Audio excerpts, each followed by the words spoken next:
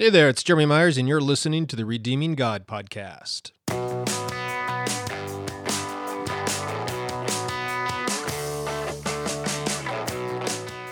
So do you ever feel exhausted or overwhelmed by life? Is sin and temptation beating you at every turn? Do you look at the state of the world and wonder what is going on and what you can do about it and why God isn't doing more to fix things?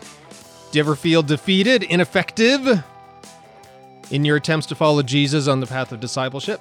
If you answered yes to any of those questions, then our podcast study of Ephesians 1, verses 20 through 23 are for you today. We're finishing up Ephesians chapter 1. These verses talk about the power of God and how this power is at your disposal and how God is using it to change and transform the world. How you can live a victorious Christian life. That's what we'll be talking about today. Now, we're also going to begin our study, our podcast, with a letter from a listener about crusade evangelism. You know, like when Billy Graham was alive, these Billy Graham evangelistic crusades, or those put on by Greg Laurie or something like that. Okay, so stick with me. That's where we're headed today.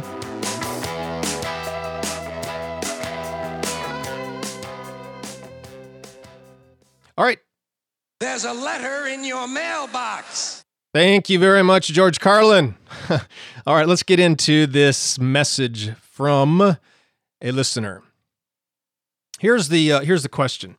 What do you think of crusade revivals like Billy Graham or Greg Laurie outreaches? Don't you think there are many ways to evangelize? All right, so the quick answer to that is yes, I do think there are many ways to evangelize. And yes, evangelistic crusades like those of Billy Graham Evangelistic Association, that is still ongoing and doing crusades, or those outreaches by Greg Laurie and others who do these sorts of things. Look, they are one way of doing evangelism, okay? Now, having said that, in my opinion, these sorts of evangelistic crusades, this method of evangelism may be the least effective form. Okay? I have a large section in my book, my giant book. This thing is it's 1,275 pages, this book of mine. It's called Close Your Church for Good. It's available on Amazon. If you want your reading for the next year, go ahead and get a copy of it. Not many people buy it just because of its size. 1,275 pages. Anyway, I do devote an entire section in that long book about evangelism. And as part of that section, I do talk about crusade evangelism. Look, it has done a lot to advance the cause of the kingdom, to spread the gospel of Jesus Christ, to bring many people into the family of God, to have them receive eternal life. And while I'm not a big fan of exactly the way Billy Graham and others present the gospel and the offer of eternal life, look, I'm not too much of a critic either. Overall, it's done some really good work, okay? But, and here's my main sort of criticism of crusade evangelism. In general, it does a terrible job of follow-up discipleship, okay? Making those people who come forward, raise their hand, whatever it is they're doing, making them a long-term, faithful, committed follower of Jesus Christ. Usually there's this music and this high-powered speaker, and then there's sort of this peer pressure to come forward and pray with a counselor and so on, and there's tears, and okay? But then the people go home, and that's about it. Yes, a lot of times these crusades, they try to partner with local churches, and they train pastors and lay leaders to follow up with those people who came forward to disciple them and invite them into their church and so on. But even then, the statistics reveal that the vast majority, well over 90%, the statistics say, I think it's like 94%.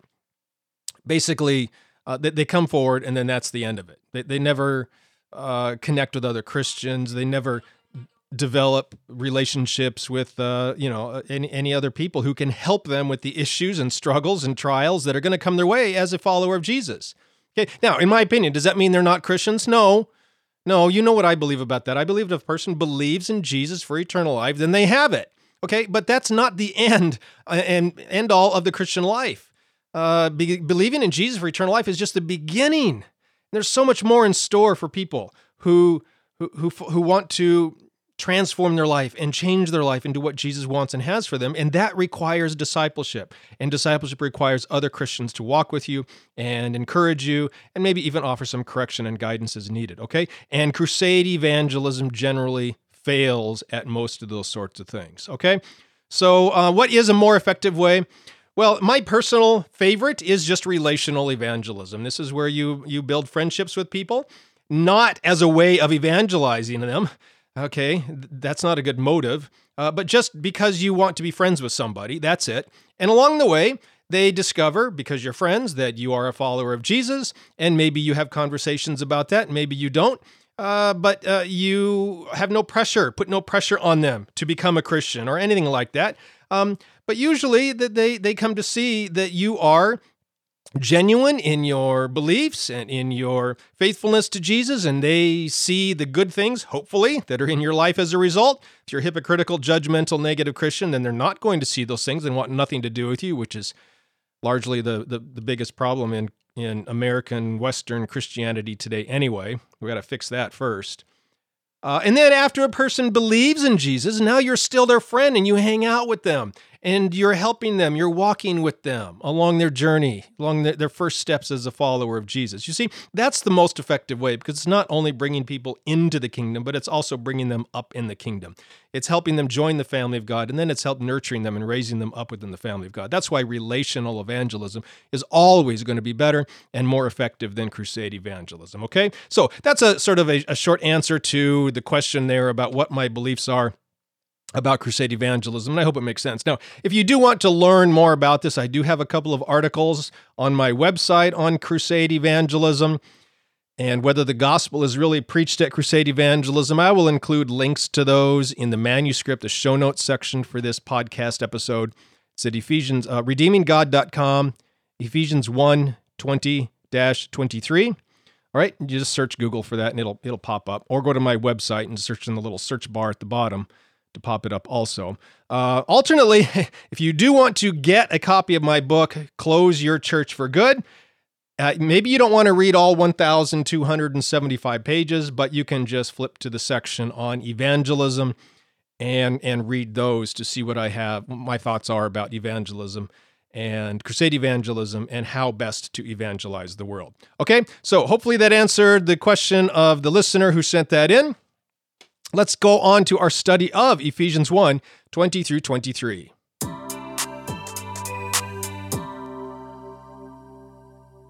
So last week, I briefly introduced this topic of power in Ephesians 1:19, and I sort of left it on that because I said that Paul goes on to close out chapter 1 in the last half of verse 19, and then all the way through 23, verse 23, talking about power. So that's what we're going to look at today, this concept of power.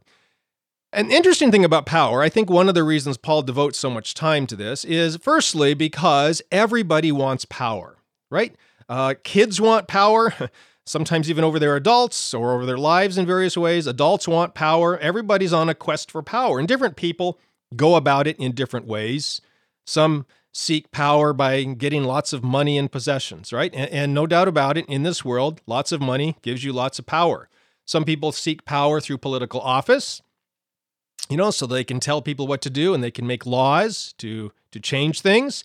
Many presidents and senators and congressmen, all right, many of them are simply in their offices, not so much because they want to help people. Maybe they say that, and maybe they have deceived themselves into thinking that, but down in the core of their heart, really what they want to do is have power over other people, okay? Now, the thing with power is it's not necessarily by itself a bad thing. I mean, God has power. He's omnipotent, and he's all-powerful. So power by itself is not evil. Power is like money or possessions. They're not bad things. But if you become obsessed with getting more, then they can become idols. If you misuse and abuse the power, or money or possessions or food or whatever, then it can become destructive in your life because they now are perverted from what God intended or desired for them. So power is that way. Power is a good thing. And if it comes from the right source and if it is used in the right way, then it can be a benefit to this world, to our life, and to society, to culture. Okay? So here's the funny thing about power, though. Even though the entire world wants power, everybody wants power in various ways. According to Scripture, really, only Christians truly have the power that everybody wants and desires. This power comes to us from God. Ultimately, only God has the power, but He gives us His power to use. And that is one of the things Paul is writing about in Ephesians 1, 20 through 23. The thing that the world wants, the Christians have, and Paul tells us how we have it, why we have it, and what we have it for. That's what we're going to learn in these verses, okay? So let's just pick back up sort of the last half of verse 19. Paul writes, that power is like the working of His mighty strength. All right, you don't really pick it up in the English here, but in Greek, there are 3 words for power. The first one is energion, okay? And that's where we get our English word energy. You can sort of hear that in there. Energy, or energion, is the supernatural energy. It is God's working in us, the powerful working of God. The second word for power here is kratos, and it does mean power. It's a good translation. Kratos is a relatively rare word in the New Testament. It's only used 12 times. And it refers to power that belongs to God alone. Humans typically don't have this power. Okay? There's one time where it is used in reference to Satan in Hebrews 2:14. Okay? But there, it's only referring to Satan having power of death. God has power of life, which is real power to build up and make things. Satan has no power to create or make anything. Satan only has the power to destroy and to kill. So it's an abuse, it's a perversion of power that Satan has. And so kratos is the second word for power. The third word for power is ischus, and it means might or strength. It's fine translation as we have here in 119. Now, why am I talking about this? Well, here we have half of a verse, and Paul mentions power 3 times. It's sort of like in Isaiah, where we read that God is holy, holy, holy, or Revelation 4:8 has the same reference. God is holy, holy, holy. What does that mean? He's thrice holy, which means He's ultimate, perfectly holy, the holiest of holies, okay? And so here, when Paul mentions power 3 different ways or 3 different terms, he's basically saying God is powerful, powerful, powerful. He's the most powerful being that is. He is completely powerful. In theological terms, we call this omnipotent. He is all powerful. Okay, but what does that mean? You know, power is a little abstract. It's hard to grasp how powerful God is. So Paul explains, he gives an example really in verse 20 of what this power does, how this power works, and then he goes on to explain how God exerts this power in the world. Okay, so in Ephesians 1:20, he says, which He, God, exerted in Christ when He raised Him from the dead and seated Him at the right hand in the heavenly realms. Remember, I talked about how God has the power of life, Satan has the power of death. Well, here we see that. God raised Jesus from the dead. No other power in the world can do this, can raise anyone from the dead. God alone has that sort of power. This is the power that Paul is talking about. He has the power that gives life. Okay, but then Paul goes on and talks about seated Him at the right hand in heavenly realms. And here's where we're starting to get to the sort of the crux of the issue, the central point that Paul is wanting to make. And it's a critical point, and most people miss it. So let me try to explain it to you. You might remember that back in Ephesians 1, verse 3, where Paul mentioned in heavenly places, seated in heavenly places there, we learned that despite what most people think, this is not referring to some otherworldly existence where God and the angels dwell and, glory sort of a thing, and that's where Jesus is, or that's what it means in heavenly places or in the heavenlies. No, when we go forward into Ephesians chapter 6, and we'll look at this more when we get there and other places, we discover that in the heavenlies or in heavenly places doesn't refer to this otherworldly, spiritual, ethereal existence, but instead refers to this physical world, the physical realm on this earth right now in our lives. And what it means is sort of what Jesus taught us to pray, that God's will would be done on earth as it is in heaven. What it means is Jesus has been given power and authority and dominion to bring the rule of heaven, the ways and laws of heaven down to earth, and basically turn earth into heaven, in a sense, making the two one. It's bringing the ways of heaven down to earth. That's the idea. It's bringing these spiritual realities of the way God wants to do things and bringing them down to earth. That's what it means in the heavenlies. And so Paul writes that here in verse 20. He's not saying, look, Jesus left earth and went up to heaven and now sits at the right hand of God in the heavenly places. It basically means God took Jesus and made him the rightful ruler of the earth, over the earth, so that Jesus could bring the ways of heaven down to earth. Bring the spiritual realities of heaven down to the physical realities of earth so that the two become one. It's the marriage of heaven and earth. That's what Paul is referring to here. Okay, and in fact, that's even what we begin to see there in verse 21. We see that Jesus is seated in the heavenlies, verse 21, far above all rule and authority, power and dominion, and every title that can be given, not only in the present age, but also in the age to come. So this idea, present age, also age to come, that's referring to this earth, the things that are going on now, and that will continue on into eternity. Now, these 5 terms, these 5 words that Paul uses here, rule, authority, power, dominion, and title, okay? A lot of people say that think that these refer to spiritual beings, like demons or different levels or hierarchies among the fallen realm or the angelic realm or something. Okay, sort of. I don't have a big issue with that. But it's not just talking about the spiritual realm, the hierarchy of angels and demons or anything like that here. It's not just a spiritual reality. The Bible, as you study these terms, the Bible reveals that these terms refer to sort of the spiritual realities that are behind or controlling the physical things that run our world, such as governments, such as educational institutions, financial institutions, nations, presidents, leaders, congressmen, senators, prime ministers, okay, corporations, these sorts of things. These are the rules, authorities, powers, and dominions in every title. And there are twisted and perverted spiritual realities behind all those forces, behind all those powers, behind all those institutions, which are supposed to lead and guide this world in the ways of God, but have become perverted and twisted and distorted, and so do the opposite instead. By the way, if you want to read an excellent, by far the best study on these sorts of terms, I highly recommend the Powers trilogy by Walter Wink, the one where he really gets into the biblical data and explains all the terms from the Bible is the first volume in those 3 books. It's called Naming the Powers. But as long as you're going to get one of those books, you might as well get all 3. The second volume is Unmasking the Powers, and the third is Engaging the Powers.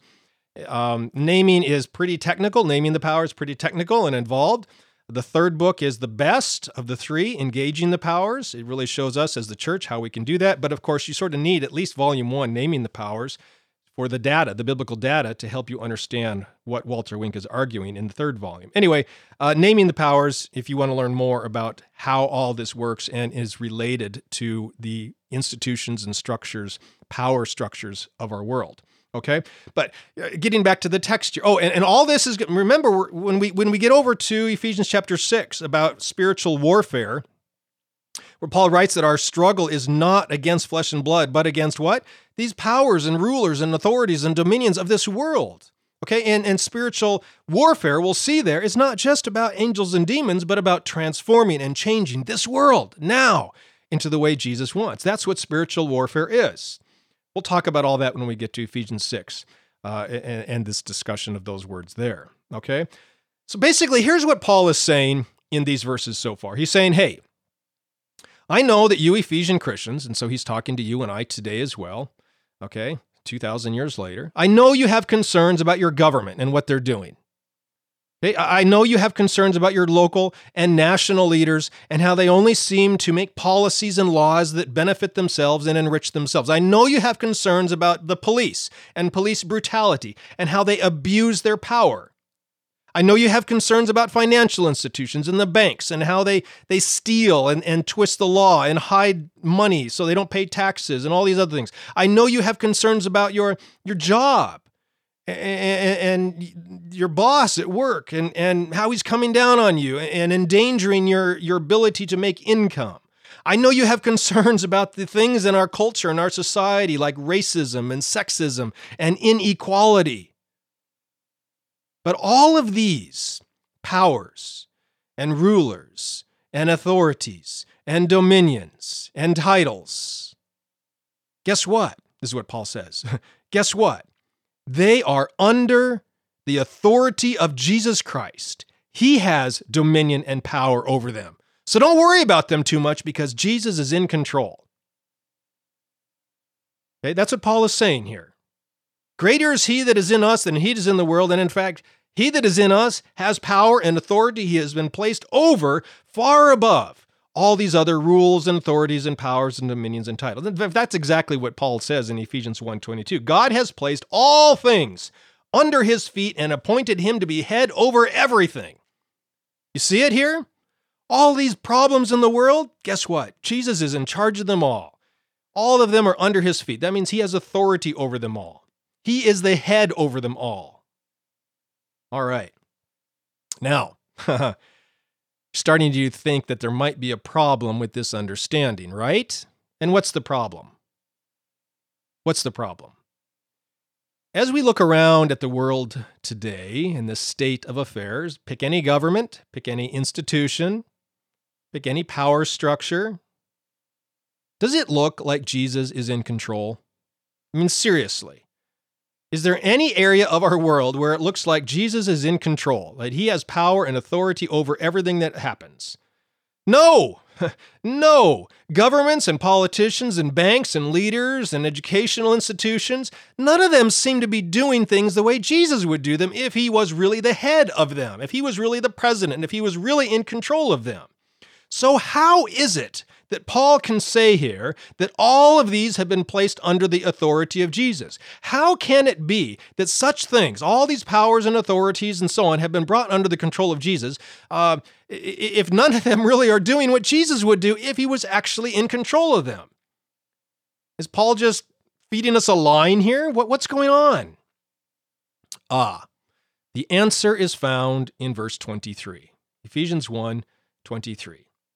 Which is his body, the fullness of him who fills everything in every way. What is Paul talking about here? What is the body to which Paul refers? It is the church. The church. Yes, it's true. Jesus is the authority. He is in control. He is the head over all the power structures of this world. But guess how Jesus exerts his authority? Guess how Jesus makes the changes in this world that he wants to make? How does that happen? He does it through his body, the church. In other words, you and me. Okay? So what this means is that to the same extent that the church steps up and does what we are called to do, to that extent is how far Jesus exerts his authority over the world. Okay? And so if the power structures of this world are doing things contrary to the ways of Jesus, then guess what? That simply means that we as the church are failing in our task to show the world what Jesus wants and to lead the world into the change that Jesus wants to see accomplished in this world. It's not Jesus failing, it's you and I who are failing. What this means is that all the failures in the world that you and I see all around us all the time, it's not Jesus failing. All of them are a failure by the church, the body of Christ, to step up with the power that God has given to us and use that power to lead the world in the way Jesus wants. So sadly, the history of the church is that we have fallen to the temptations. Remember, Satan came and tempted Jesus, gave him these 3 temptations. Jesus turned his back on those temptations, and we as the church have happily picked them up and embraced them. Oh, Jesus turned them down, but Jesus, this would really be helpful for us. All this power and popularity and money and fame and glory. Jesus, you probably shouldn't have turned those away, Jesus. We're going to use them, okay? We as the church, okay, have followed the satanic ways of power and greed. Okay, and in reality, we need to be leading the world into the ways of Jesus Christ. As goes the church, so goes the world. And when the world is failing, it's because the church is failing. Okay, so we as the church, we need to stand up as the body of Christ. We need to step up as the hands and feet and voice of Jesus and fill everything in every way, as Paul writes here in verse 23. All right, so that the power of God flows through us to resurrect the world. Just as God raised Jesus from the dead, we can, God through us is going to raise this world from the dead as well. Jesus is the head of the world and the head of the church. Okay, and as such, the church fills the world and transforms it into the ways of the kingdom of God. That is the message Paul is talking about here. And it's pretty exciting. It's a pretty thrilling concept, maybe a little sobering, but pretty exciting, inspiring, right? But the question is how? How can we do this, Paul? What are the first steps we need to take? Well, guess what? That's what the next 5 chapters of Ephesians are all about. And Paul doesn't waste any time. He takes the biggest issue in his day, which guess what? Is the biggest issue in our day also. Has been the biggest issue in the history of the world, which causes the greatest problems in the world. And he addresses it. He begins addressing it in Ephesians chapter 2, verse 1, all the way through verse 23 of Ephesians. I think it's 23, 22. I can't remember now off the top of my head. But he addresses this in Ephesians chapter 2, the biggest issue, the biggest problem in the world, and what Jesus did about it, and how we as the church can follow the ways of Jesus to do something about it too. And if you're thinking it's sin, because you go and look there in Ephesians 1, 2, and 3, Ephesians 2, verses 1 through 3, you see it mentions sin and so on. But we're going to talk about that next time, about what exactly this sin is, what exactly the problem is that Jesus addressed and that we as the church need to address too. We're going to see this isn't about going to heaven when we die, but about something much more important even, much more basic, and how the church can step up and use the power of God to transform and even resurrect the world by the power of God. Okay? That's where we're headed in Ephesians chapter 2, verse 1. Hope you join me. By the way, just put one last plug in for my book. We've been talking here about the mission of the church, how to be the church in this world. That's what my giant book, Close Your Church for Good, is all about. Okay? By the way, the title, Close Your Church for Good, I don't want churches to cease to exist. I just sometimes think we might need to close down our buildings, because that's not the church, so that we can actually be the church in the world, the way God wants us to, the way we've been called to. That's what my book is all about, and it took me 1,275 pages to explain it, but I look at all sorts of things, evangelism and pastors and buildings and tithing and all sorts of practices, okay? And talk about some of the problems that have crept in, how they came in, and what we are called to do about them, to change them so that we can be the church in this world. So anyway, if that's something you want to read, that book is available to you. And it's available on Amazon, anywhere books are sold. So get your yearly reading in for the year. Okay? So, hey, thanks for listening today. I hope this was inspiring, and also encourage you to keep joining us as we pick back up next time in Ephesians chapter 2 with one of the most important truths about how God wants to powerfully work in you and me to change one of the greatest problems in this world. See you then.